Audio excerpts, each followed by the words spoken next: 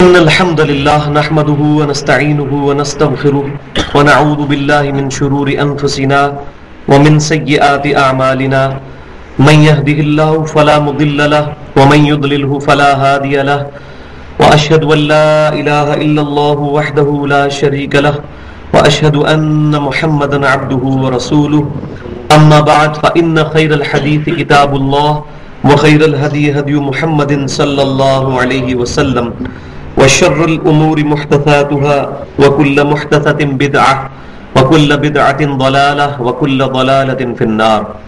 أعوذ بالله السميع العليم من الشيطان الرجيم من همزه ونفخه ونفثه. بسم الله الرحمن الرحيم. رب اشرح لي صدري ويسر لي أمري واحلل عقدة من لساني يفقهوا قولي.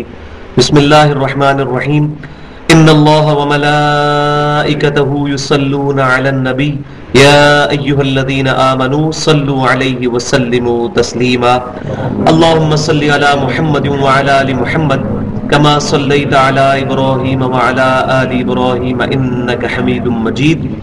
اللهم بارك على محمد وعلى آل محمد كما باركت على إبراهيم وعلى آل إبراهيم إنك حميد مجيد.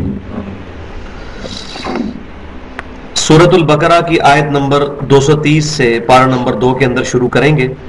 الحمدللہ پچھلی دفعہ میں نے ڈیٹیل کے ساتھ 3 طلاق کا مسئلہ بیان کیا تھا اور اس میں جو ہمارے معاشرے کے اندر ایگزیجریشن پائی جاتی ہے اس کو میں نے ایڈریس کیا تھا. تو آج حلالے کے اوپر یہ آیت آنے لگی ہے جس کو مس یوز کیا جاتا ہے آج کے زمانے میں اور پری پلان حلالے کروائے جاتے ہیں. بسم اللہ الرحمن الرحیم. فَإِن طَلَّقَهَا فَلَا تَحِلُّ لَهُ مِن بَعْدُ حَتَّى تَنكِحَ زَوْجًا غَيْرَهُ. پھر اگر 2 بار طلاق کا پہلے ذکر ہو چکا ہے، اگر کوئی شخص تیسری بار بھی اپنی بیوی کو طلاق دے دے تو وہ حلال نہ ہوگی اس پر یہاں تک کہ نکاح کرے کسی اور خامند کے ساتھ. فَإِن طَلَّقَهَا پھر اگر وہ دوسرا خامند بھی طلاق دے دے فلا جناح علیہما ان یتراجعا تو ان دونوں پر کوئی گناہ نہیں کہ یعنی کہ وہ بیوی پھر پہلے خامند کے پاس آ سکتی ہے.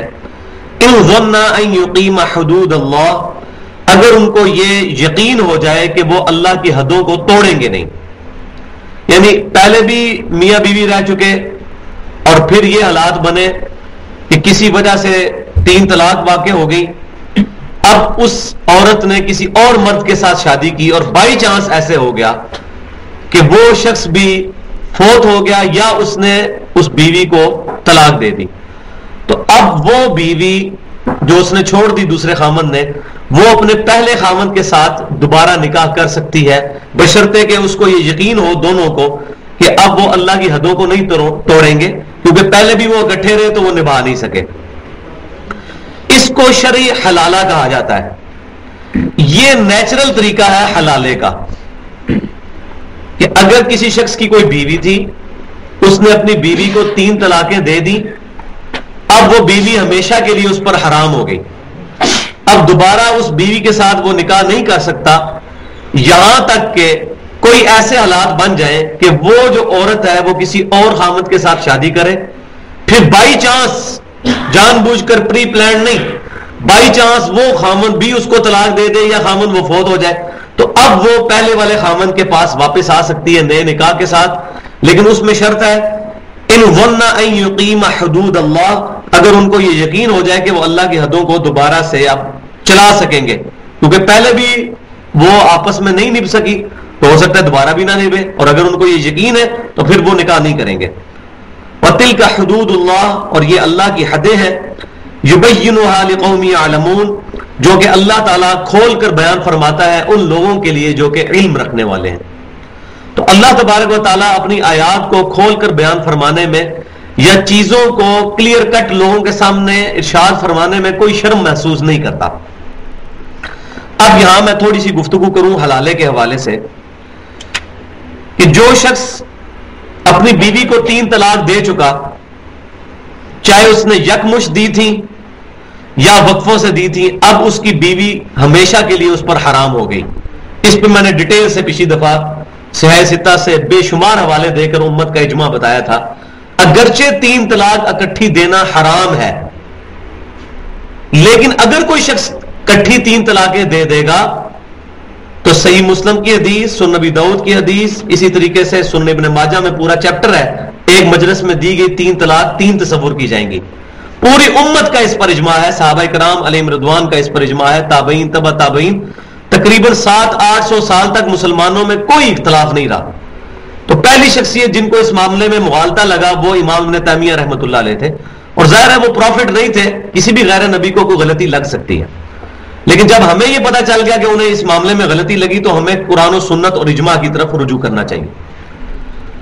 اگر کوئی شخص اکٹھی 3 طلاقیں اپنی بیوی کو دیتا ہے، اگرچہ یہ حرام ہے لیکن طلاق واقع ہو جائے گی، جیسا کہ صحیح بخاری اور مسلم میں ہے کہ عبداللہ بن عمر رضی اللہ تعالی عنہما نے اپنی بیوی کو حالت حیض میں طلاق دی تھی، اور حالت حیض میں طلاق دینا حرام ہے، لیکن نبی صلی اللہ علیہ وسلم نے اس حرام طلاق کو بھی شمار فرما لیا.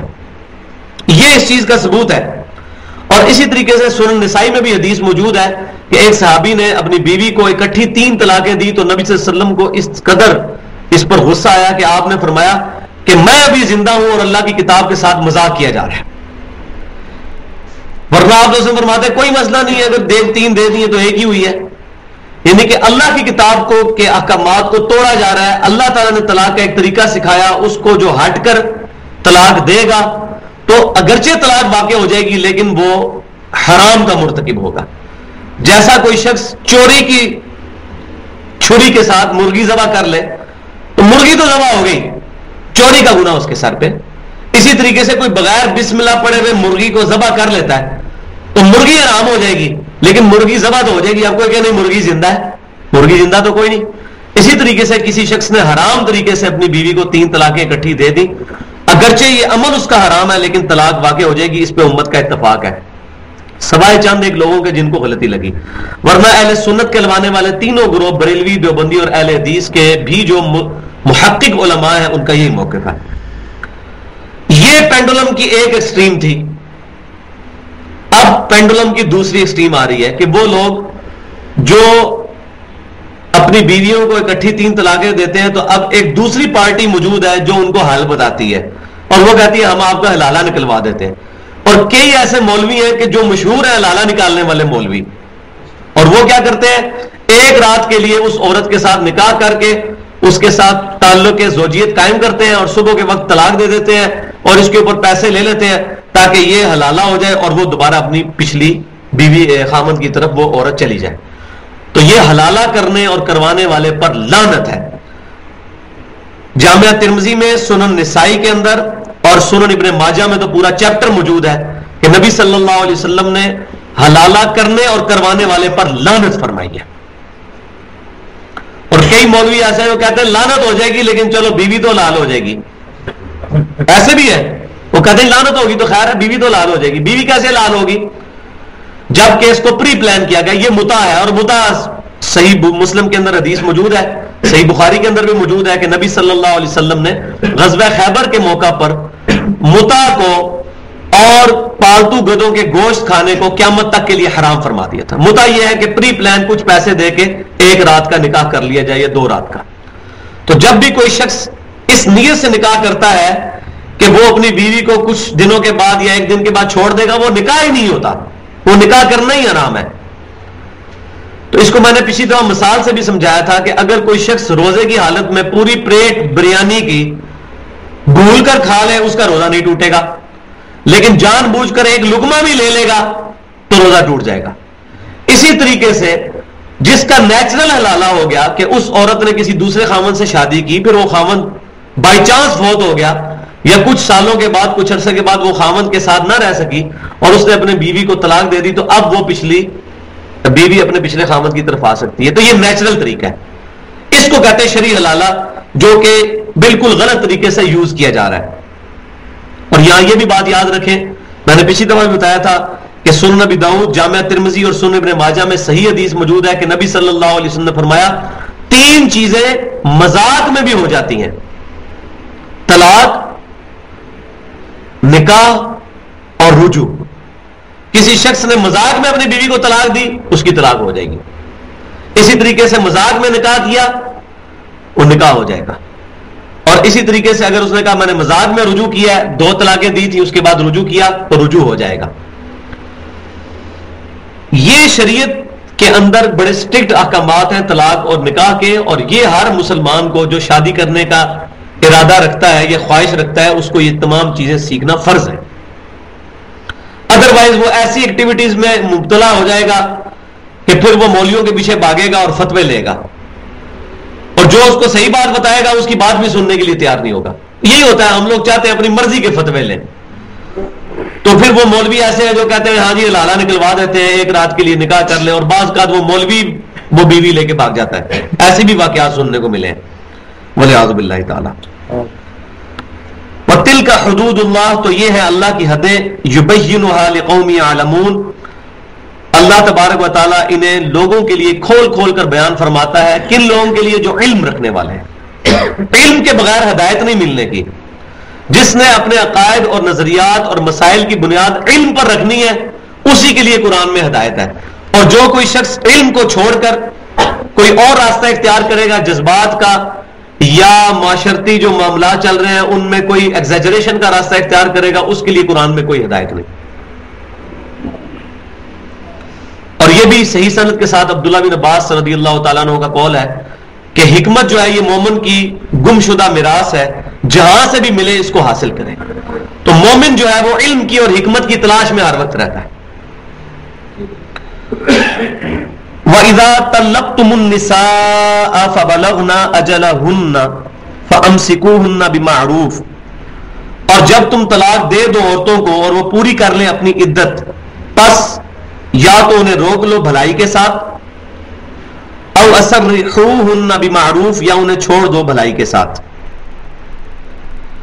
مثال کے طور پر کسی شخص نے 2 طلاقیں اپنی بیوی کو دی ہیں، ابھی تیسری نہیں دی ہے، تو ظاہر ہے کہ وہ تیسری طلاق دینے سے پہلے رجوع کر سکتا ہے. تو اگر رجوع کر لے اور اس کی نیت گھر بسانے کی ہے تو اللہ تعالیٰ فرما رہا ہے کہ احسن طریقے سے رجوع کرو، اور اگر نہیں تو پھر اس کو چھوڑ دو احسن طریقے سے. وَلَا تُمْسِكُوهُنَّ ضِرَارًا لِتَعْتَدُوا، اور نہ انہیں روکو تکلیف دینے کی غرض سے کہ ان کے ساتھ زیادتی کرو.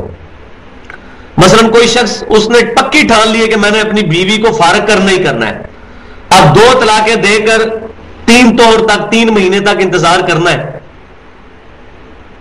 اس کے اندر رجوع کر سکتے ہیں، اور 3 مہینے کے بعد وہ عورت کی طلاق جو ہے بائن ہو جائے گی. اب اس عورت کی مرضی، چاہے اس خامد سے نکاح کرے دوبارہ یا کسی اور خامد سے، اگر 2 طلاقیں ہوئی ہیں. لیکن وہ خامد اب کیا کرتا ہے، جب 3 مہینے پورے ہونے میں 1 دن رہ جاتا ہے پھر رجوع کر لیتا ہے، لیکن نیت یہ ہے کہ میں پھر اس کو اپنے پاس رکھ کے پھر ذلیل کروں گا، کچھ عرصے بعد پھر طلاق دے دوں گا. تو اللہ تعالیٰ فرما رہا ہے کہ اگر تمہاری واقعی نیت ہے اس کو بسانے کی تو پھر رجوع کرو، ادروائز یہ اللہ تعالیٰ کے احکامات کا مذاق مت اڑاؤ.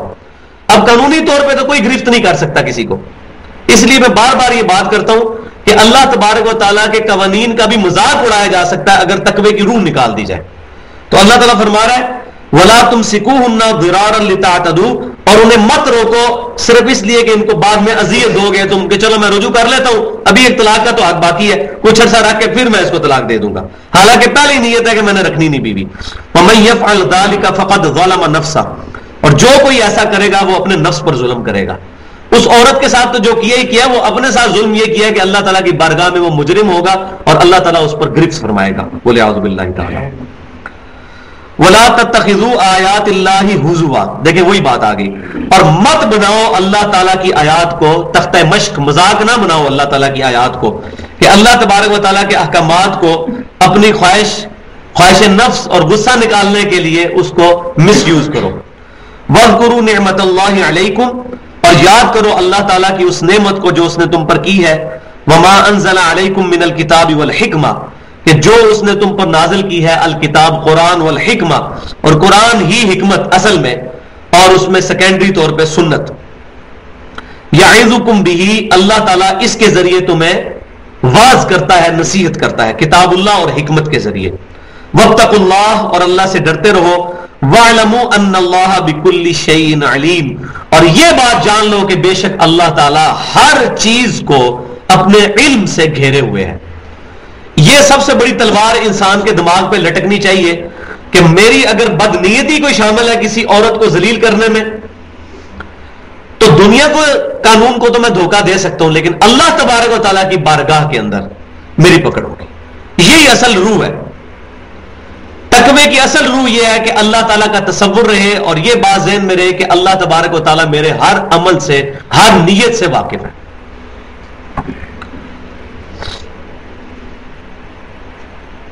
وَإِذَا طَلَّقْتُمُ النِّسَاءَ فَبَلَغْنَ أَجَلَهُنَّ فَلَا تَعْضُلُوهُنَّ أَن يَنكِحْنَ أَزْوَاجَهُنَّ إِذَا تَرَاضَوْا، اور جب تم طلاق دو عورتوں کو اور پھر وہ پوری کر چکے اپنی عدت، تو نہ منع کرو انہیں کہ نکاح کر لیں اپنے خامدوں سے جبکہ وہ رضامند ہو جائیں۔ یعنی کسی خامد نے اپنی بیوی کو 2 طلاقیں دی یا 1 طلاق دی، 3 مہینے گزرنے کے بعد وہ طلاق رجی، طلاق بائن بن جائے گی۔ اب اس عورت کی مرضی ہے، چاہے تو وہ پہلے خامد کے ساتھ شادی کرے دوبارہ نئے حق مہر اور نکاح کے ساتھ، چاہے کوئی اور خامد کے ساتھ شادی کر لے۔ اگر 1 یا 2 طلاقیں دی تھی، 3 دے دی تو ویسے ہی فارغ ہوگی۔ تو اب اس نے 1 یا 2 کے بعد رجوع کرنا ہے، اور ہو سکتا ہے کہ بعض اوقات اس میں صحیح بخاری میں شان نزول بھی موجود ہے اس آیت کا کہ اس زمانے میں بھی اس طرح کا معاملہ ہوا تھا۔ تو اس جو لڑکی تھی اس کے بھائی نے کہا کہ نہیں، اس پہلے خاوند نے جو تمہیں طلاق دی ہے اب ہم تمہیں اس کے پاس دوبارہ نہیں جانے دیں گے۔ تو یہ اللہ تبارک و تعالیٰ فرما رہا ہے کہ اگر وہ عورت چاہتی ہے کہ اپنے پہلے خاوند کے پاس واپس چلے جائے، ابھی 1 یا 2 طلاقیں ہوئی ہیں اور نکاح ٹوٹ چکا ہے عدت گزرنے کی وجہ سے، تو اب اس کی مرضی ہے چاہے نئے خاوند سے نکاح کرے چاہے اسی کے ساتھ۔ اگر 2 ہوئی ہیں یا 1، 3 ہوئی تو ویسے ہی فارغ۔ تو اللہ تعالیٰ فرما رہا ہے اب یہ نہ ہو کہ بیچ میں سالے صاحب بیچ میں آ گئے کہ اس نے ہماری بہن کے ساتھ یہ کیا تھا، اس کے پاس تو اب ہم نے جانے ہی نہیں دینا اپنی بہن کو، ایسا نہیں ہوگا۔ تو اللہ تعالیٰ فرما رہا ہے کہ مت روکو ان کو، ان ينكحن ازواجهن اذا تراضوا بينهم بالمعروف، اگر وہ اپنے پہلے خاوندوں کے پاس احسن طریقے سے جانا چاہیں اور وہ آپس میں راضی بھی ہوں۔ یہاں آپ کہہ سکتے ہیں میاں بیوی راضی، کیا کرے گا قاضی، یہ بات ٹھیک ہے۔ ادھر ذالک یوعظ بہ من کان منکم یؤمن باللہ والیوم الآخر، یہ فرمان الہی اس شخص کے لیے نصیحت ہے جو ایمان لاتا ہے اللہ پر اور آخرت کے دن پر۔ ظاہر ہے جس کا اللہ پر ایمان نہیں اور آخرت کے دن کی جواب دہی، اکاؤنٹیبلٹی پر ایمان نہیں، اس کے لیے تو یہ باتیں کوئی اثر ہی نہیں کریں گی۔ خوف خدا ہی جب ختم ہو جائے گا، جب انسان کو اللہ کا خوف ہی نہیں رہے گا تو پھر انسان بے شرم ہو جائے گا۔ یا خوف خدا ہے لیکن قیامت کے دن کی جواب دہی کا کوئی خوف نہیں کہ جو کچھ بھی ہے تیرے محبوب کی امت سے جو مرضی کرے، محبوب صلی اللہ علیہ وسلم کی سنت کی دھجیاں بکھیرے، جو کچھ بھی ہے تیرے محبوب کی امت سے ہے۔ یہ شعر پڑھ کے اپنے آپ کو خوش کرتے رہے، اللہ پر ایمان بھی ہے، رسول صلی اللہ علیہ وسلم پر ایمان بھی ہے، لیکن آخرت کی اکاؤنٹیبلٹی کا خوف نہیں، اس کا قبلہ بھی درست نہیں ہوگا۔ اسی لیے سورۃ البقرہ میں شروع میں ہی فرما دیا تھا وَبِالْآخِرَةِ هُمْ يُوقِنُونَ، آخرت کے دن پر وہ لوگ یقین رکھتے ہیں، اہل ایمان اللہ پر ایمان رکھتے ہیں، کتابوں پر ایمان رکھتے ہیں، رسولوں پر ایمان رکھتے ہیں، آخرت پر یقین رکھتے ہیں۔ آخرت کا یقین جب تک نہیں ہوگا اس وقت تک ایمان باللہ اور ایمان بالرسالت بھی نفع نہیں دے گا۔ اسی لیے اسلام کی بنیاد 3 عقائد کے اوپر ہے، عقیدہ توحید، عقیدہ رسالت جس میں ختم نبوت بھی شامل ہے، اور تیسرا عقیدہ آخرت کہ قیامت والے دن ہمیں اللہ کے حضور پیش ہونا ہے، اللہ تبارک و تعالی کی بارگاہ میں ہماری جواب دہی ہونی ہے، جیسا کہ جامعہ ترمذی میں صحیح حدیث موجود ہے، کوئی شخص اس وقت تک قیامت والے دن اپنا قدم بھی نہیں ہٹا سکے گا جب تک کہ 5 سوالوں کے جواب نہ دے لے۔ سب سے پہلا سوال ہوگا عمر کس کام میں گزاری، دوسرا سوال ہوگا جوانی کس کام میں گزاری، جوانی کا علیحدہ سے سوال ہوگا کیونکہ جوانی دیوانی، اور جوانی وہ وقت ہے جو اللہ کو دینی چاہیے، سب سے بہتر چیز جو انسان اپنی زندگی میں اللہ کو دے سکتا ہے وہ جوانی کا وقت ہے۔ جوانی کس کام میں گزاری، تیسرا سوال مال کیسے کمایا، حلال طریقے سے یا حرام طریقے سے، چوتھا سوال مال کہاں پر خرچ کیا، کمایا تو حلال تھا لیکن حرام جگہ پر لگا دیا والعیاذ باللہ تعالی، اور 5واں سوال اپنے علم پر کہاں تک عمل کیا۔ اب مجھے بتائیں کون سا انسان ہے اس روئے ارض پہ جو اپنے آپ کو مسلمان کہتا ہو، اس کو یہ بات نہ پتا ہو کہ میں نے 5 وقت نماز پڑھنی ہے، تو علم میں تو ہے بات. اور یہ بھی جو عجیب فلاسفی ہے جدوں تک پتہ نہ ہے خیر ہونی ہے, ایسی کوئی اگنورینس از نو ایکسکیوز, اس دنیا میں بھی نہیں ہے. کوئی شخص موٹر پہ سفر کر رہا ہو اور وہ اوور سپیڈنگ کر دے اور اس کو روک لیا جائے, وہ کہ جی مجھے تو پتا نہیں تھا, آندہ سے میں نہیں کروں گا, کیا خیال ہے اس کو جرمانہ نہیں ہوگا؟ وہ کہیں گے بھی جرمانہ دو تاکہ تمہیں یاد رہے کہ آندہ یہ نہیں کرنا. اسی طریقے سے کسی شخص کا دنیا میں پیپر ہے 28 تاریخ کو, وہ پہنچ جاتا ہے 29 تاریخ کو, کہتا ہے جی مجھے تو یاد ہی نہیں تھا, مجھے تو پتہ ہی نہیں تھا 28 کو پیپر ہے, تو کیا خیال ہے 29 والے دن اس کا اسپیشل پیپر لے لیں گے؟ کہیں گے بھائی سپلی لگ گئی. تو دنیا میں تو پھر بھی سپلی لگے گی, آخرت میں تو سپلی بھی نہیں لگنی. یہ تو 1 چانس ہی ہے, ادھر یا ادھر, 0-1 ہے یا 0 یا 1. تو اللہ تعالیٰ اس کے ذریعے واز کرتا ہے من کان منکم یؤمن باللہ والیوم الآخر, اس شخص کو کہ جو اللہ پر ایمان رکھتا ہے اور قیامت کے دن پر. ذالک ازکا لکم, ذالک ازکا لکم, ذالکم ازکا لکم واطہر, یہ تمہارے لیے بہت پاکیزہ ہے اور ستھری چیز ہے. جو اللہ تعالیٰ کی نصیحت ہے ان کو اڈاپٹ کرنا. واللہ یعلم وانتم لا تعلمون, اور اللہ تعالیٰ جانتا ہے اور تم نہیں جانتے.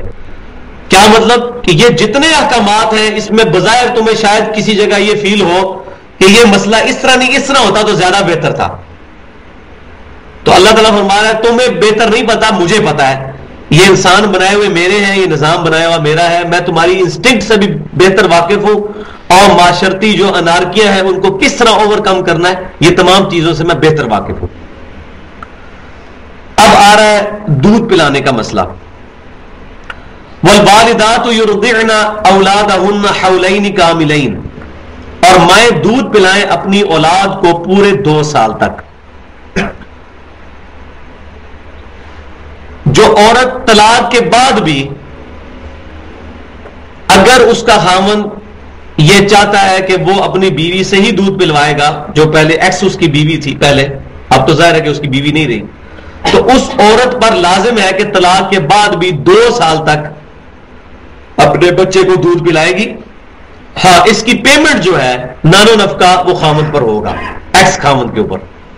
اب وہ یہ نہیں کہہ سکتی کہ تیرا میرا رشتہ کوئی نہیں رہا, یہ بچہ اپنا سنبھال میں جا رہی ہوں, اس طرح بھی ہو جاتا ہے بعض اوقات. تو 2 سال تک تو وہ بچہ پھینک کے بھی نہیں جا سکتی, بچہ اپنے ساتھ لے کے جائے گی. اگر وہ خامد چاہتا ہے کہ اسی سے دودھ پلوانا ہے, اگر دائی سے پلوانا ہے تو آگے آ رہا ہے کہ پھر دائی سے پلوا سکتے ہیں. تو عورتیں 2 سال تک دودھ پلائیں اپنی اولاد کو. لمن اراد ان یتم الرضاع, یہ مدت اس کے لیے ہے جو پوری کرنا چاہتا ہو دودھ کی مدت, کہ میں 2 سال تک پلواؤں گا. اگر وہ کہتا ہے 1.5 سال تک تب بھی ٹھیک ہے, لیکن زیادہ سے زیادہ وہ 2 سال تک پلوا سکتا ہے. یہ نہیں ہوگا کہ زبردستی کرے کہ نہیں تم 3 سال دودھ پلاؤ, تو عورت پہ بھی زیادہ سے زیادہ 2 سال تک. وعلی المولود لہ رزقہن وکسوتہن بالمعروف, اور جس کا بچہ ہے اس کے ذمہ ہے کھانا, رزق, وکسوتہن بالمعروف, اور اس کا کپڑا معروف طریقے سے, جو کہ اس معاشرے کی ریکوائرمنٹ ہے, اس معاشرے کے اعتبار سے جو 2 وقت کا یا 3 وقت کا کھانا اور جو اچھا کپڑا بنتا ہے. یہ نہیں ہے کہ وہ غریب خاندان کی ہے اور آپ وہ کہے گا جی اب میں اس کی چمڑی اتاروں گی, اس نے مجھے طلاق دی ہے تو میں مجھے اتنے مہنگے سوٹ دے اور یا اتنا خرچہ لگائے. اس طرح بھی ہوتا ہے. وہ خامد کے گھر میں شاید 3-4 ہزار روپے لے رہی ہو, لیکن جب طلاق کے بعد چلی جاتی ہے کہتی ہے 10,000 روپے مہینے کا میرا خرچہ لگے. تو اس طرح سپریم کورٹ سے بھی وہ ڈسیو کر کے اس طرح کے ڈیسیژن لینے کی کوشش کرتی ہیں عورتیں. تو بچے کا جو کی ماں کا جو کھانا ہے اور اس کا لباس وہ اس کے پرانے والے خامد کے ذمہ ہے, یعنی بچے کے باپ کے. لا تکلف نفس الا وسعها, تکلیف نہیں دی جائے گی کسی شخص کو مگر اس کی حیثیت کے مطابق. لا تضار والدۃ بولدها ولا مولود له بولده, نہ تو کسی ماں کو اس کے لڑکے کے باعث تکلیف دی جائے گی اور نہ کسی باپ کو تکلیف دی جائے گی اس کی اولاد کے باعث. یہ دونوں طرف ایکسٹریم نہیں ہو سکتی کہ جیسے میں نے بتایا کہ بیوی کہے کہ نہیں میں 10,000 روپے مہینے کا خرچہ لوں گی.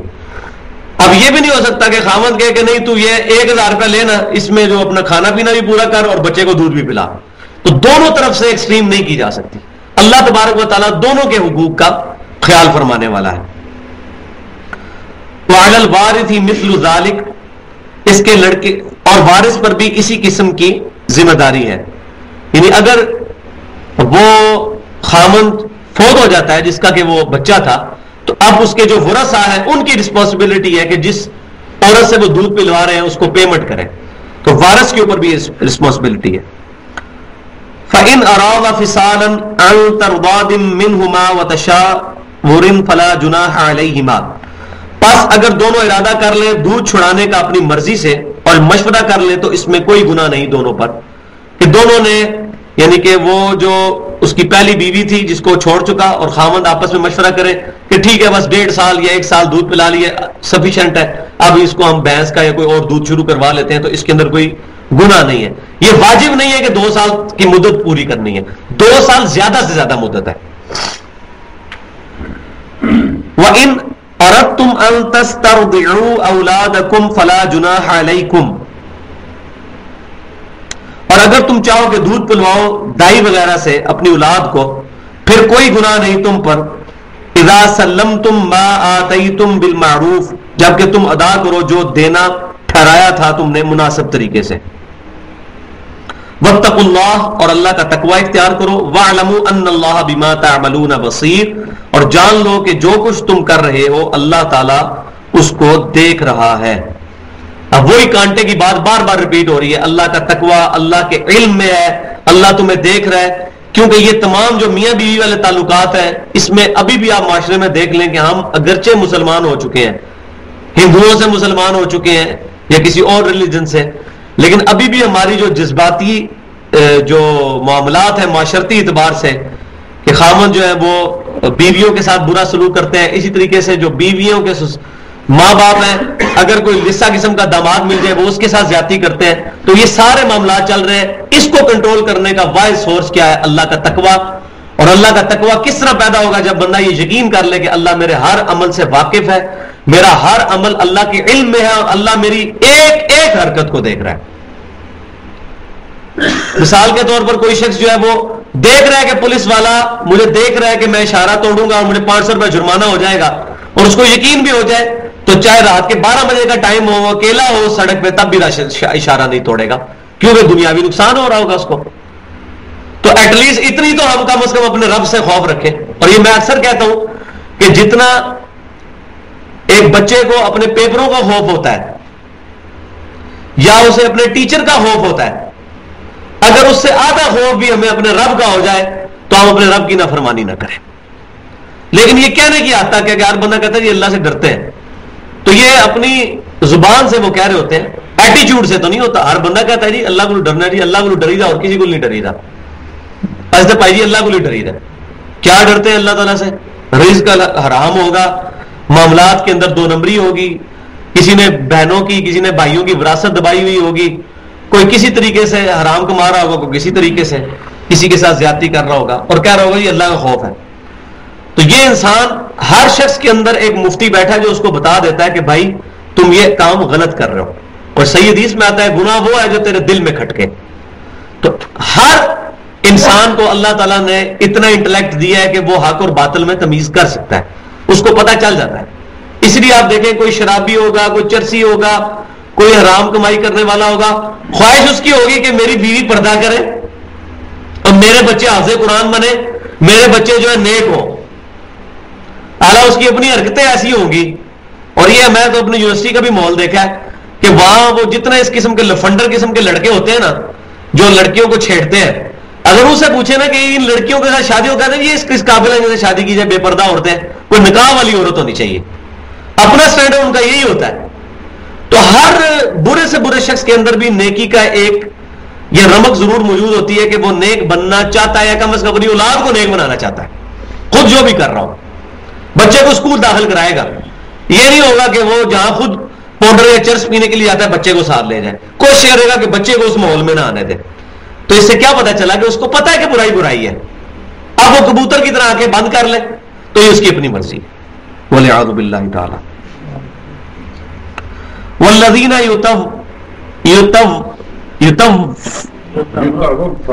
يُتَوَفَّوْنَ مِنْكُمْ وَيَذَرُونَ أَزْوَاجًا، اور جو کوئی فوت ہو جائے اور چھوڑ جائے اپنی بیویاں. اب یہ آ رہا ہے ان بیویوں کی عدت کا معاملہ جو بیویاں طلاق سے فارغ نہیں ہوئی بلکہ اپنے خاوندوں کے مرنے کی وجہ سے فارغ ہوئی ہیں. اب ان کی جو عدت ہے وہ مختلف ہوگی، وہ ہوگی 4 مہینہ 10 دن. اور یہ کس لیے کہ عورت اپنے خاوند کے حق کی وجہ سے اس کا سوگ کرے گی، اور اس سوگ کے اندر وہ عورت کوئی بھی زینت نہیں کر سکتی، کیونکہ زینت اپنے خاوند کے لیے کرنی تھی. اس نے خاوند فوت ہو چکا ہے، نئے خاوند سے شادی نہیں کر سکتی وہ بھی. تو اب 4 مہینے 10 دن وہ سوگ کرے گی. جیسا کہ صحیح بخاری کے اندر بھی حدیث موجود ہے کہ کسی شخص کے مرنے پر زیادہ سے زیادہ سوگ 3 دن ہے، مگر بیوی کہ وہ اپنے خاوند کے لیے 4 مہینے 10 دن تک سوگ کرے گی. اور اس میں بڑی زبردست حدیث ہے. سیدہ ام حبیبہ رضی اللہ تعالی عنہا، جو کہ سیدنا معاویہ رضی اللہ تعالیٰ عنہ کی بہن تھیں اور نبی صلی اللہ علیہ وسلم کی زوجہ، اور ابو سفیان رضی اللہ تعالیٰ عنہ کی بیٹی تھیں. تو صحیح بخاری میں آتا ہے کہ جب ابو سفیان رضی اللہ تعالیٰ عنہ فوت ہو گئے تو 3 دن گزرنے کے بعد ام حبیبہ رضی اللہ تعالیٰ عنہ نے خوشبو منگوائی اور اپنے جسم پر ملی.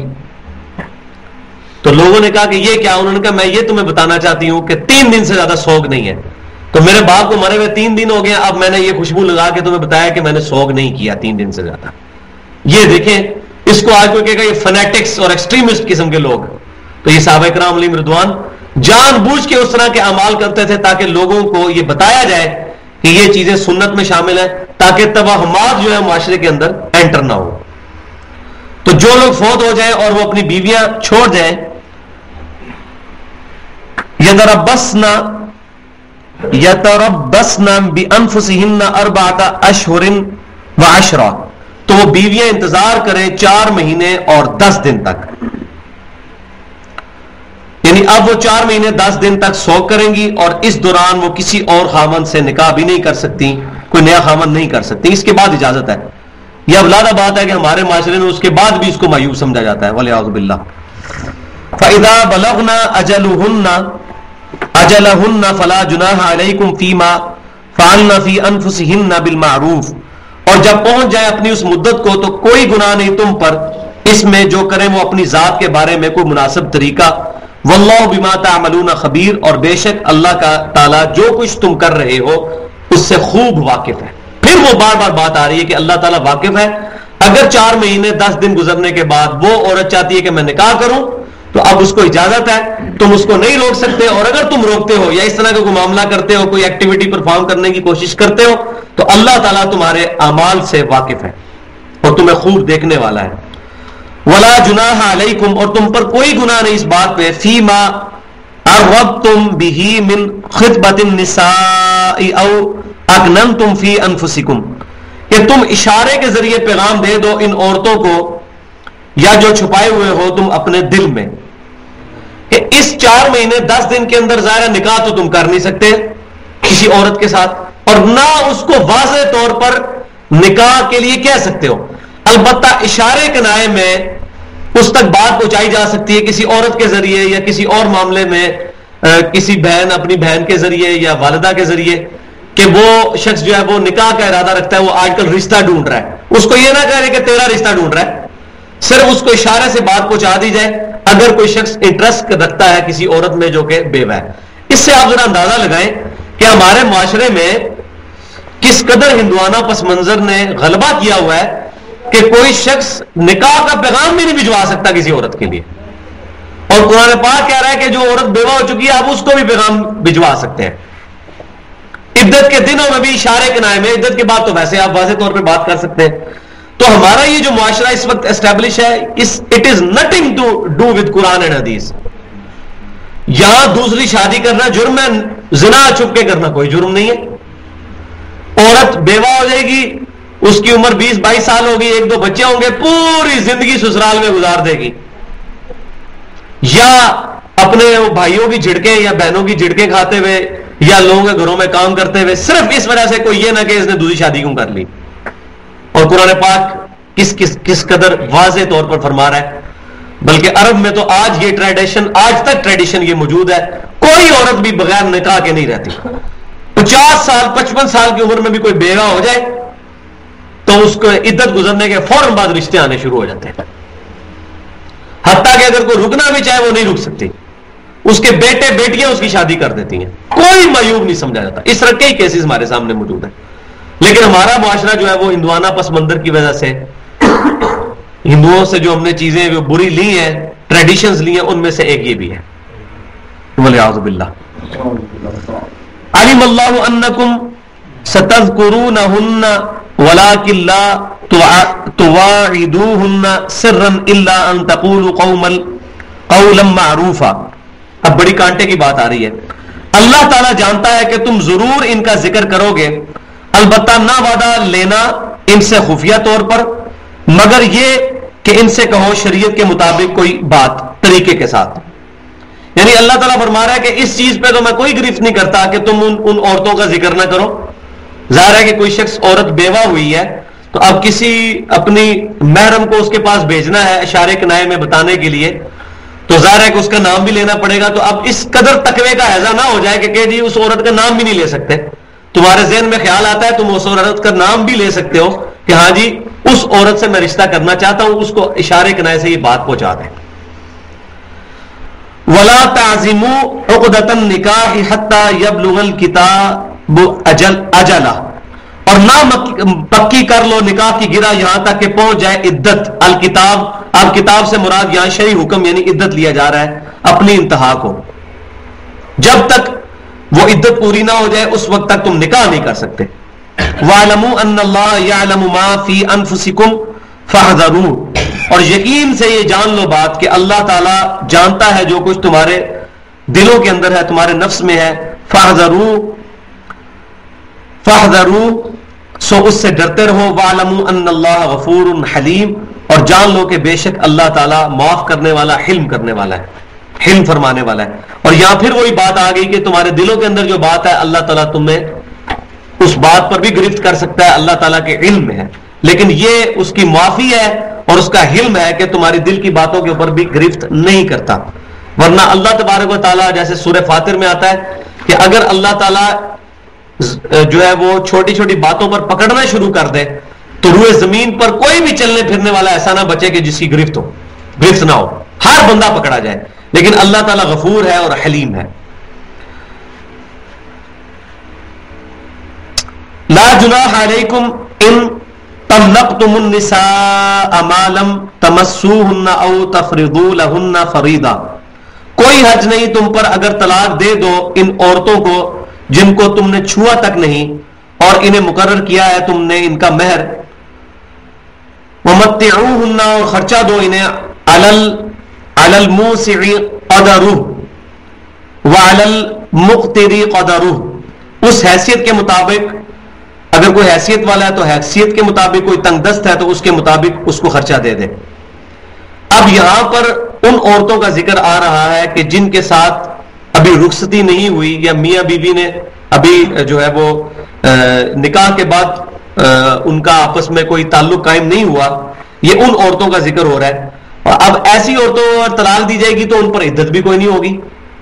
ظاہر میں نے پچھلی دفعہ بتایا تھا عدت کی حکمت کیا ہے کہ عدت کی وجہ سے اگر اس عورت کو حمل ٹھہر چکا ہے تو اس کی جو اولاد ظاہر ہونی ہے تو وہ پتہ چل جائے گی 3 طہر کے اندر.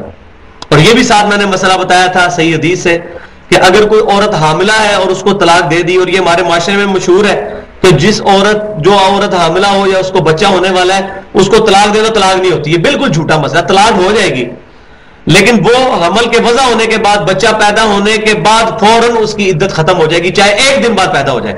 اب اس نے 3 طور تک انتظار نہیں کرنا. تو اصل حکمت اس کے اندر ہے. لیکن اب یہ معاملہ بالکل ڈیفرنٹ آ رہا ہے کہ اگر میاں بیوی کی رخصتی ہی نہیں ہوئی عورت کی اور طلاق دے دی ہے تو ان کو مہر اور خرچہ دے دو. لیکن اب اس میں جو ہے وہ مہر جو ہے وہ آدھا دینا ہوگا. حقاً علی المحسنین، یہ فرض ہے نیکوکاروں پر. وَإِن طَلَّقْتُمُوهُنَّ مِن قَبْلِ أَن تَمَسُّوهُنَّ وَقَدْ فَرَضْتُمْ لَهُنَّ فَرِيضَةً فَنِصْفُ مَا فَرَضْتُمْ إِلَّا أَن يَعْفُونَ. وہی بات آ گئی. اور اگر تم طلاق دو انہیں اس سے پہلے کہ تمہیں انہیں ہاتھ لگاؤ اور مقرر کر چکے تھے ان کے لیے مہر، تو نصف مہر ادا کرو. تو جس شخص نے اپنی بیوی کو رخصتی سے پہلے طلاق دے دی، یعنی نکاح کے بعد رخصتی نہیں ہوئی، تو اب آدھا حق مہر دے گا، پورا نہیں دے گا. تو یہ بھی اکثر لوگ مسئلہ پوچھ رہے ہوتے ہیں، تو یہ قرآن پاک میں بالکل کلیئر کٹ موجود ہے.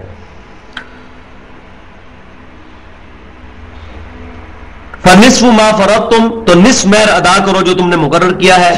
الا ان يعفون او يعفو والذي بيده عقدة النکاح، مگر یہ کہ وہ اگر اپنا حق معاف کر دے یا معاف کر دے وہ جس کے ہاتھ میں ہے نکاح کی گرہ.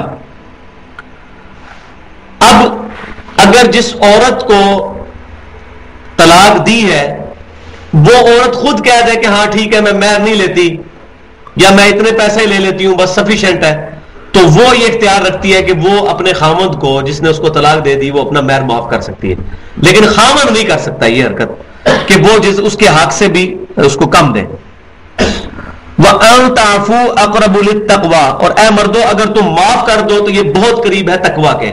اب یہ اس کانٹیکسٹ میں بات ہو رہی ہے کہ اگر وہ عورت طلاق لے لیتی ہے، ایک تو ہے نا خامند نے طلاق دی اپنی بیوی کو بغیر رخصتی کے، تو وہ آدھا مہر دے گا. اب یہ ہو سکتا ہے کہ اس عورت نے خود طلاق لے لی اپنے خامند سے، تو اب خامند پہ مہر کوئی نہیں ہے، لیکن اللہ تعالیٰ فرما رہا ہے وَأَن تَعْفُوا أَقْرَبُ لِلتَّقْوَى، اور اگر تم معاف کر دیتے ہو، معافی کا معاملہ اختیار کر لیتے ہو کہ حق مہر اگر ان کو کوئی دے چکے تھے تو ان کے پاس ہی رہنے دو، کچھ عرصے کے لیے تمہارے ساتھ منسوب رہی، تم اخلاقاً اس کو وہ معاف کر دو، جو اس کے پاس پیسے موجود ہیں وہ رہنے دو، اس کو حق مہر جو دیا تھا، ظاہر نکاح کے بعد حق مہر دینا ہوتا ہے. تو اب خامند اگر بیوی نے خود طلاق لی ہے تو اصولاً اس عورت کو حق مہر واپس کرنا وہ اپنی مرضی سے طلاق لے رہی ہے، لیکن اللہ تعالیٰ جو ہے وہ تقوی کی طرف رہنمائی کر رہا ہے کہ تم چاہو تو اس کو رہنے دو، بہتر یہی ہے، یہ تقوی کے قریب ہے کہ تم وہ حق مہر معاف ہی کر دو. وَلَا تَنْسَبُوا الْفَضْلَ بَيْنَكُمْ، اور نہ بھلایا کرو احسان کو آپس میں لین دین کے معاملے میں. ان اللہ بما تعملون بصیر، بے شک جو کچھ تم کر رہے ہو اللہ تعالیٰ اس کو خوب دیکھنے والا ہے، تمہارے اعمال کو دیکھنے والا ہے. اب یہ دیکھیں یہ پوری 2-3 بلکہ 5-6 آیات کے اندر بار بار یہ ٹاپک ریپیٹ ہو رہا ہے. اللہ تعالیٰ دیکھ رہا ہے، اللہ کے علم میں ہے، اللہ تعالیٰ علم سے احاطہ کیے ہوئے ہے، اللہ کو خبر ہے. یہ بار بار اس لیے ریپیٹ ہو رہا ہے کہ اصل تقوی کی روح یہ ہے کہ انسان کو یہ تصور پیدا ہو جائے کہ میرا رب مجھے دیکھ رہا ہے. اس کے علاوہ بھائیو دنیا کا کوئی قانون آپ کو گناہ سے روک نہیں سکتا سوائے اس کے کہ انسان کو یہ کنسپٹ ہو جائے کہ میرا رب مجھے دیکھ رہا ہے. تو یہ تقوی کی بار بار تلقین اس معاملے میں خاص طور پہ ہو رہی ہے کیونکہ معاشرے کی انارکی جو پھیلتی ہے وہ میاں بیوی کے تعلقات خراب ہونے کی وجہ سے اور طلاق کے معاملات ہونے کی وجہ سے ہوتی ہے. اولاد تباہ ہو جاتی ہے، ظاہر ہے میاں بیوی الگ ہو گئے، اولاد کچھ عرصہ باپ کے پاس، کچھ عرصہ جو ہے ماں کے پاس، نہ ان کی تعلیم ہو سکتی ہے، نہ تربیت ہو سکتی ہے، اور ظاہر ہے کہ انہی بچوں نے آگے چل کے معاشرے کی باغ دوڑ سنبھالنی ہے، لیکن وہ معاملہ سارا کا سارا تلپٹ ہو جاتا ہے.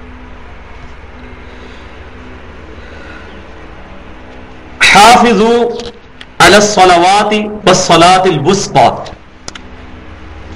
اب دیکھیں اس کے ساتھ ہی بات آ گئی ہے کہ انسان تقوی اختیار کرے گا اس تقوی کو تازہ رکھنے کے لیے، اس تقوی کو قائم رکھنے کے لیے، گاڈ کانشسنس کو قائم رکھنے کے لیے سب سے بڑی عبادت ہے نماز.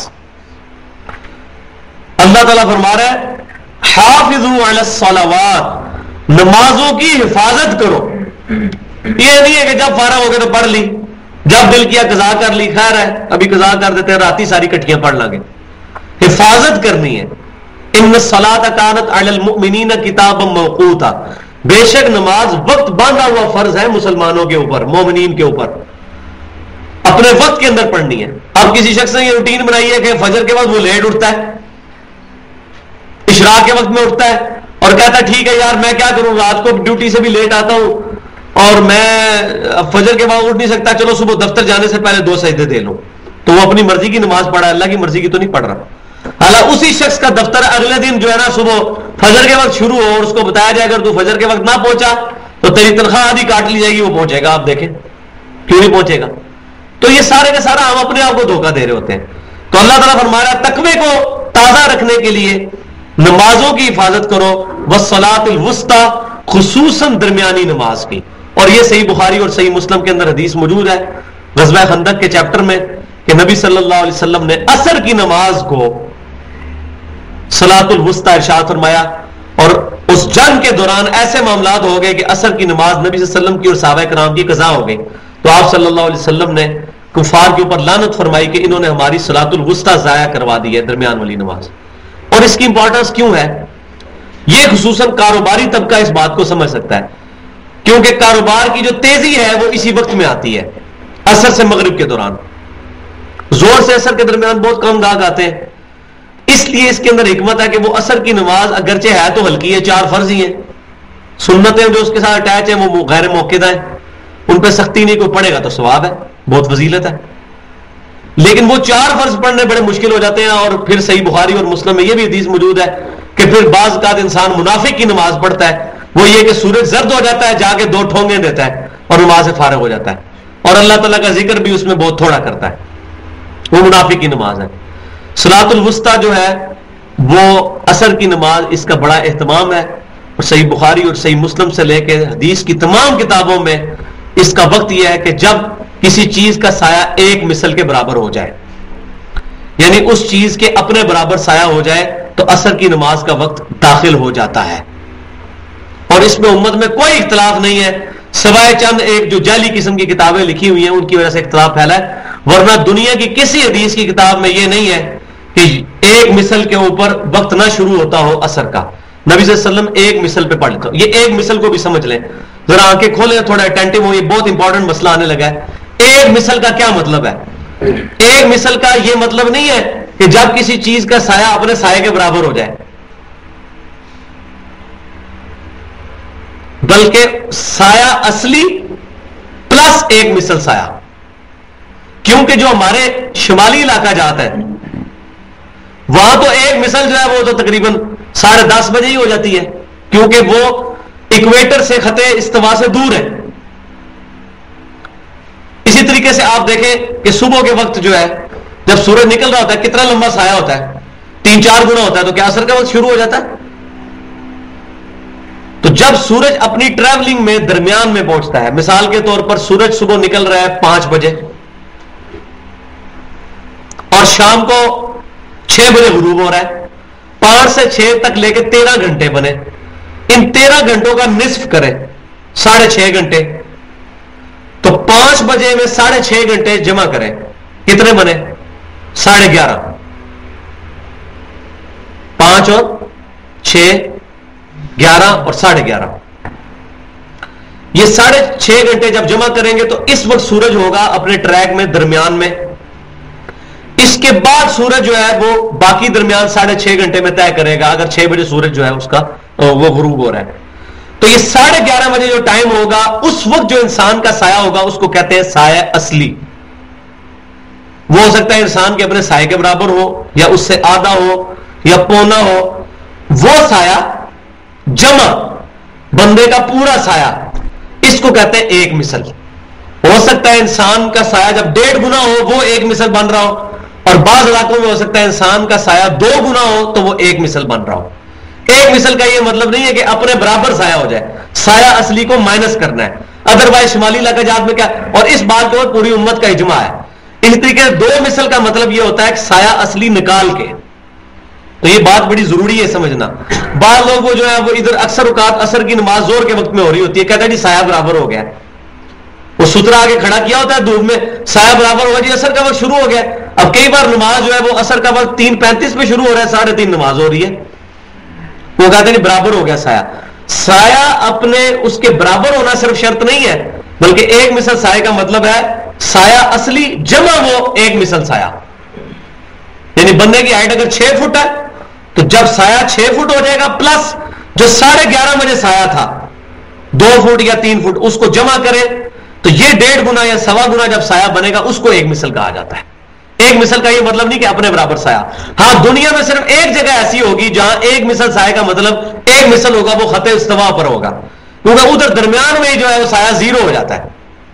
جو اکویٹر کے اوپر ملک لائی کرتے ہیں، جیسا کہ سال میں ایک دن ایسا آتا ہے کہ جب سورج عین مکہ شریف کے اوپر آ جاتا ہے، اس دن لوگ اپنا قبلہ بھی درست کر لیتے ہیں پوری دنیا کے لوگ۔ تو اکویٹر کے اوپر جو ملک جو ہے وہ زمین کے درمیان میں سے جو خط استوا گزرتا ہے، ان ملکوں میں جب سایہ 1 مثل ہو جائے گا یعنی اپنے برابر ہی 6 فٹ کا بندہ 6 فٹ کا سایہ ہو گیا تو زور شروع. لیکن ہمارا ملک ایکویٹر سے بہت دور ہے, تو سایہ اصلی, بعض کا سایہ اصلی 3 فٹ ہوتا ہے, بعض کا 4 فٹ, بعض کا 5 فٹ, 5 فٹ وہ بھی, پھر اس کے بعد پورا 6 فٹ سایہ مزید بڑھے گا تو تب جو ہے وہ مثل اول ہوگی, تو اثر کا وقت شروع ہوگا. تو یہ میں نے اس کو ڈیٹیل سے اثر کے وقت یہاں ایڈریس کیا. وقوموا للہ قانتین, اور اللہ تعالیٰ کے لیے عاجزی کا مظاہرہ کیا کرو, اپنے رب کے لیے کھڑے رہا کرو عاجزی کے ساتھ. نماز کے اوپر زور دیا جا رہا ہے, یہ نماز سب سے بڑی عاجزی ہے اللہ تعالیٰ کی بارگاہ میں.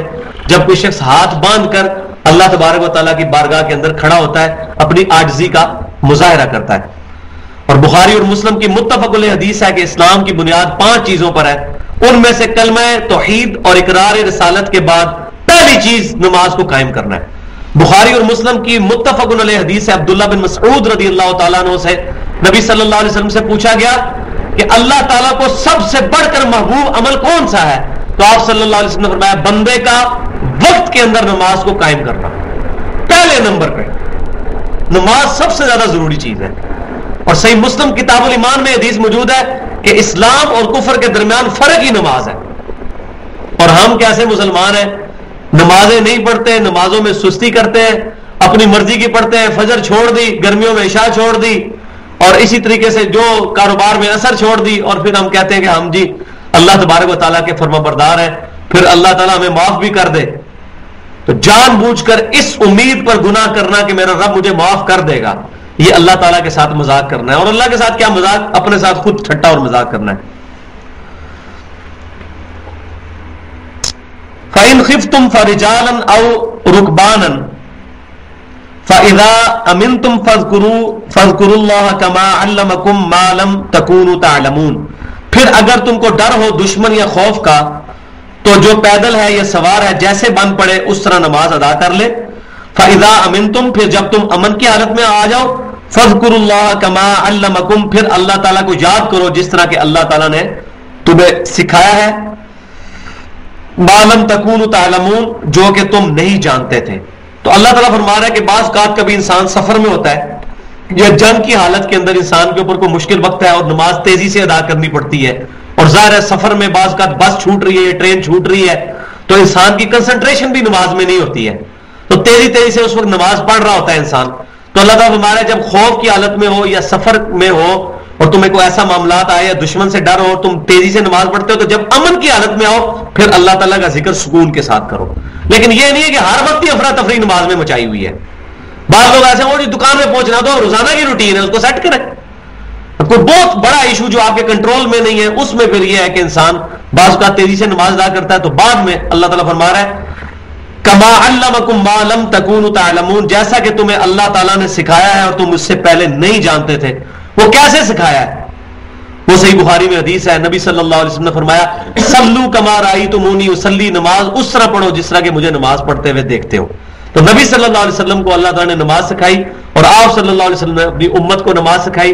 اور اس طرح اللہ تعالیٰ کے اذکار, یہاں ذکر کا خصوصاً ذکر ہے, وہ اذکار جو سنت اذکار ہے فرض نماز کے بعد, جیسے آیت الکرسی ہے, اسی طریقے سے ایک دفعہ بلند آواز سے اللہ اکبر, 3 دفعہ استغفر اللہ استغفر اللہ استغفر اللہ, اور اللہم انت السلام منک السلام تبارک یا ذا الجلال والاکرام. اور اسی طریقے سے تسبیح فاطمہ ہے, 33 دفعہ سبحان اللہ, 33 دفعہ الحمدللہ, 34 دفعہ اللہ اکبر, یا 33 دفعہ اللہ اکبر اور 100 پورا کرنے کے لیے لا الہ الا اللہ وحدہ لا شریک لہ لہ الملک ولہ الحمد وہو علی کل شیء قدیر. تو یہ تمام سنت اذکار ہیں. تو یہ اللہ تبارک و تعالیٰ فرما رہا ہے کہ پھر جب تم امن کی حالت میں آ جاؤ تو پھر یہ تم ان چیزوں کے اوپر توجہ دو. والذین یتوفون منکم ویذرون ازواجا, اور جو لوگ فوت ہو جائے تم میں سے اور چھوڑ جائے اپنی بیویاں, وصیۃ لازواجہم متاعا الی الحول غیر اخراج, تو ان کو چاہیے کہ وصیت کر جائے اپنی بیویوں کے لیے کہ ان کو 1 سال کا خرچہ دیا جائے اور وہاں سے نہ نکالا جائے. یہ آیت بھی منسوخ ہو چکی ہے, جب تک وراثت کے احکام نازل نہیں ہوئے تھے. اب تو وراثت کے احکام سے ہمیں سورۃ النساء سے پتا ہے کہ خامن مر جائے گا تو بیوی کو 1/8 حصہ ملے گا. تو جب تک وراثت کے احکام نازل نہیں ہوئے تھے, میں نے پہلے بھی بتایا سورۃ البقرہ بلیو پرنٹ ہے اسلامک شریعہ کا, یہ ابتدائی خاکہ ہے, تکمیل سورہ مائدہ میں ہوئی ہے اور کچھ احکام سورۃ النساء کے اندر, اور اسی طریقے سے باقی صورتوں کے اندر آئے ہیں. تو سورۃ النساء کے اندر پھر اللہ تعالیٰ نے وراثت کا قانون نازل فرما دیا کہ 1/8 حصہ ملے گا. لہذا یہ آیت منسوخ ہے اس وقت تک جب تک کہ وراثت کے احکام نازل نہیں ہوئے تھے. تو پھر یہ تھا کہ اگر کوئی شخص مرنے لگا تو اپنی بیوی کے لیے 1 سال کا خرچہ اس کی وصیت کر دے, اور دوسرا یہ کہ اس کو گھر سے نہیں نکالا جا سکتا. ہاں اگر اس کی اپنی مرضی ہے کہ وہ 4 مہینے 10 دن کے بعد کسی اور شخص سے نکاح کرنا چاہے پھر اس کو کوئی اجازت ہے, لیکن خود سے اس کو کوئی نکال نہیں سکتا. فَإِنْ خَرَجْنَا فَلَا جُنَاحَ عَلَيْكُمْ, پھر اگر وہ خود ہی چلے جائیں تو تم پر کوئی گناہ نہیں ہے. فِي مَا فَعَلْنَ فِي أَنفُسِهِنْ, تم پر کچھ گناہ نہیں جو کچھ وہ کریں وہ اپنے معاملے میں, من معروف جو مناسب طریقے سے. اب وہ اگر عورت چاہتی ہے میں کسی اور شخص سے نکاح کر لوں تو وہ چلی جا سکتی ہے 1 سال کے پہلے ہی بے شک گھر چھوڑ جائے. واللہ عزیز حکیم, اللہ تعالیٰ غالب ہے اور حکمت والا ہے. یعنی یہ اللہ کی حکمت ہے کہ اللہ تعالیٰ نے اس کو اجازت دی ہے نکاح کرنے کی, اس کے اوپر بلیم نہیں کسی کو کیا جا سکتا کہ اس نے دوسرا نکاح کیوں کر لیا. وَلِلْمُطَلَّقَاتِ مَتَاعٌ بِالْمَعْرُوفِ, اور جس کو طلاق دی جائے اس کو خرچہ دینا چاہیے مناسب طریقے پہ. حقاً علی المتقین, اور یہ ہے پرہیزگاروں پر لازمی. یہ حق اللہ تعالیٰ نے پرہیزگاروں کے اوپر رکھ لیا ہے کہ وہ خرچہ دیں گے ان کو کہ جو بیویاں ہیں ان کی پہلے جن کو وہ طلاق دے چکے, مناسب طریقے پہ. کذالک یبین اللہ لکم آیاتہ لعلکم تعقلون, بے شک اللہ تبارک و تعالیٰ اسی طرح کھول کھول کر بیان کرتا ہے اپنے احکامات کو تاکہ تم سمجھ جاؤ. اب یہ کس معاملے کو ایڈریس کیا جا رہا ہے, یہاں میں اسی رکوع پہ آج ہمارا درس بھی مکمل ہونا ہے. آگے الحمدللہ ہمارا دوسرا پارہ اگلی دفعہ مکمل ہو جائے گا. اور اب اس دوسرے پورشن میں غزوہ بدر کی تیاری کے لیے, جو غزوہ بدر بنی اسرائیل کا ہوا تھا, طالوت اور جالوت کی جو جنگ ہوئی تھی, اس کا تذکرہ بڑا انٹرسٹنگ اور بڑا زبردست, سموئیل نبی جو تھے علیہ السلام ان کی سرکردگی کے اندر جو معاملہ ہوا تھا اس کا تذکرہ آئے گا اگلے رکوع کے اندر اور اس سے اگلے رکوع کے اندر. یہاں پر اللہ تبارک تعالیٰ فرما رہا ہے کہ جو جن عورتوں کو طلاق دی گئی ہے ان کو خرچہ دینا چاہیے مناسب طور پر, یہ واجب ہے پرہیزگاروں کے لیے. اب انڈیا کے اندر آج سے تقریباً 30-35 سال پہلے مسلمانوں کے اوپر بھی یہ قانون لاگو کر دیا گیا تھا کہ جو شخص اپنی بیوی کو طلاق دے گا اور وہ عورت اگر کسی اور مرد سے شادی نہ کرے تو پوری زندگی اس عورت کا خرچہ جو ہے وہ پچھلے والا خاوند دے گا جس نے اس کو طلاق دی ہے. حالانکہ یہ سراسر ظلم پر مبنی ہے, اسلام اس چیز کی اجازت نہیں دیتا. اب 1 سال تک کا خرچہ, اور یہ بھی اس صورت میں تھا جب پہلے کے احکامات تھے, ورنہ اب تو وراثت کا حکم, اس کو کس چیز کا, اگر وہ مر جائے تو وراثت ہے, اور اگر وہ چھوڑ دیتا ہے اس طرح کے معاملات تو وہ حق مہر وغیرہ دے گا. تو پھر انڈیا کے اندر پورا پروٹیسٹ ہوا, بڑی ایجیٹیشن ہوئی, اور راجیو گاندھی کو بھی سپریم کورٹ کے ساتھ انوالو ہو کے یہ مسئلہ حل کروانا پڑا کہ مسلمانوں کے جو آئلی قوانین ہیں اس کے اندر انڈیا کی سپریم کورٹ کوئی اس طرح کا ڈیسیژن نہیں کرے گی جو قرآن اور سنت کے خلاف ہو. اور مسلمانوں نے وہاں یہ کیس ون کیا تھا کہ ہندوؤں والا قانون اپنے پاس رکھے, اگر کسی شخص نے اپنی بیوی کو طلاق دے دی تو اب اس کو حق مہر دے گا, دیٹس آل. اب یہ نہیں کہ پوری زندگی اگر وہ عورت کسی اور خاوند سے شادی نہیں کرتی تو پچھلے خاوند کو سزا ہے, پوری زندگی اس کا خرچہ اٹھائے گا. تو ایسا نہیں ہے. تو اللہ تبارک و تعالیٰ سے دعا ہے کہ جو کچھ میں نے بیان کیا اس میں جو حق بات ہے وہ ہمارے دلوں میں راسخ فرمائے, اور جو اگر کوئی غلط بات ایسی منہ سے نکلی وہ ہمارے دلوں سے معاف کر دے, اور قرآن و سنت کی تعلیمات پر ہمیں عمل کرنے کی توفیق عطا فرمائے. اگلا جو رکوع 2 رکوع بہت امپورٹنٹ ہے, انشاءاللہ اگلی دفعہ ہم ڈسکس کریں گے اور ہمارا پارہ نمبر 2 بھی مکمل ہو جائے گا. تو اب یہ طلاق کے قوانین جو 2 ہفتوں سے چل رہے تھے آج الحمدللہ یہ مکمل ہوئے, اور یہ بڑے مشکل چیزیں ہیں, اور آپ دیکھیں ہر لمحے پر نئے نئے احکامات آ رہے تھے. ان کو گھر بھی جا کے ایک دفعہ ترجمے سے ضرور پڑھیں, ورنہ یہ ساری چیزیں ذہن میں بھی نہیں رہتی ہیں. محفل سے اٹھنے کی دعا پڑھ لیں. سبحانک اللہم بحمدک اشہد ان لا الہ الا انت استغفرک واتوب الیک وما علینا الا البلاغ.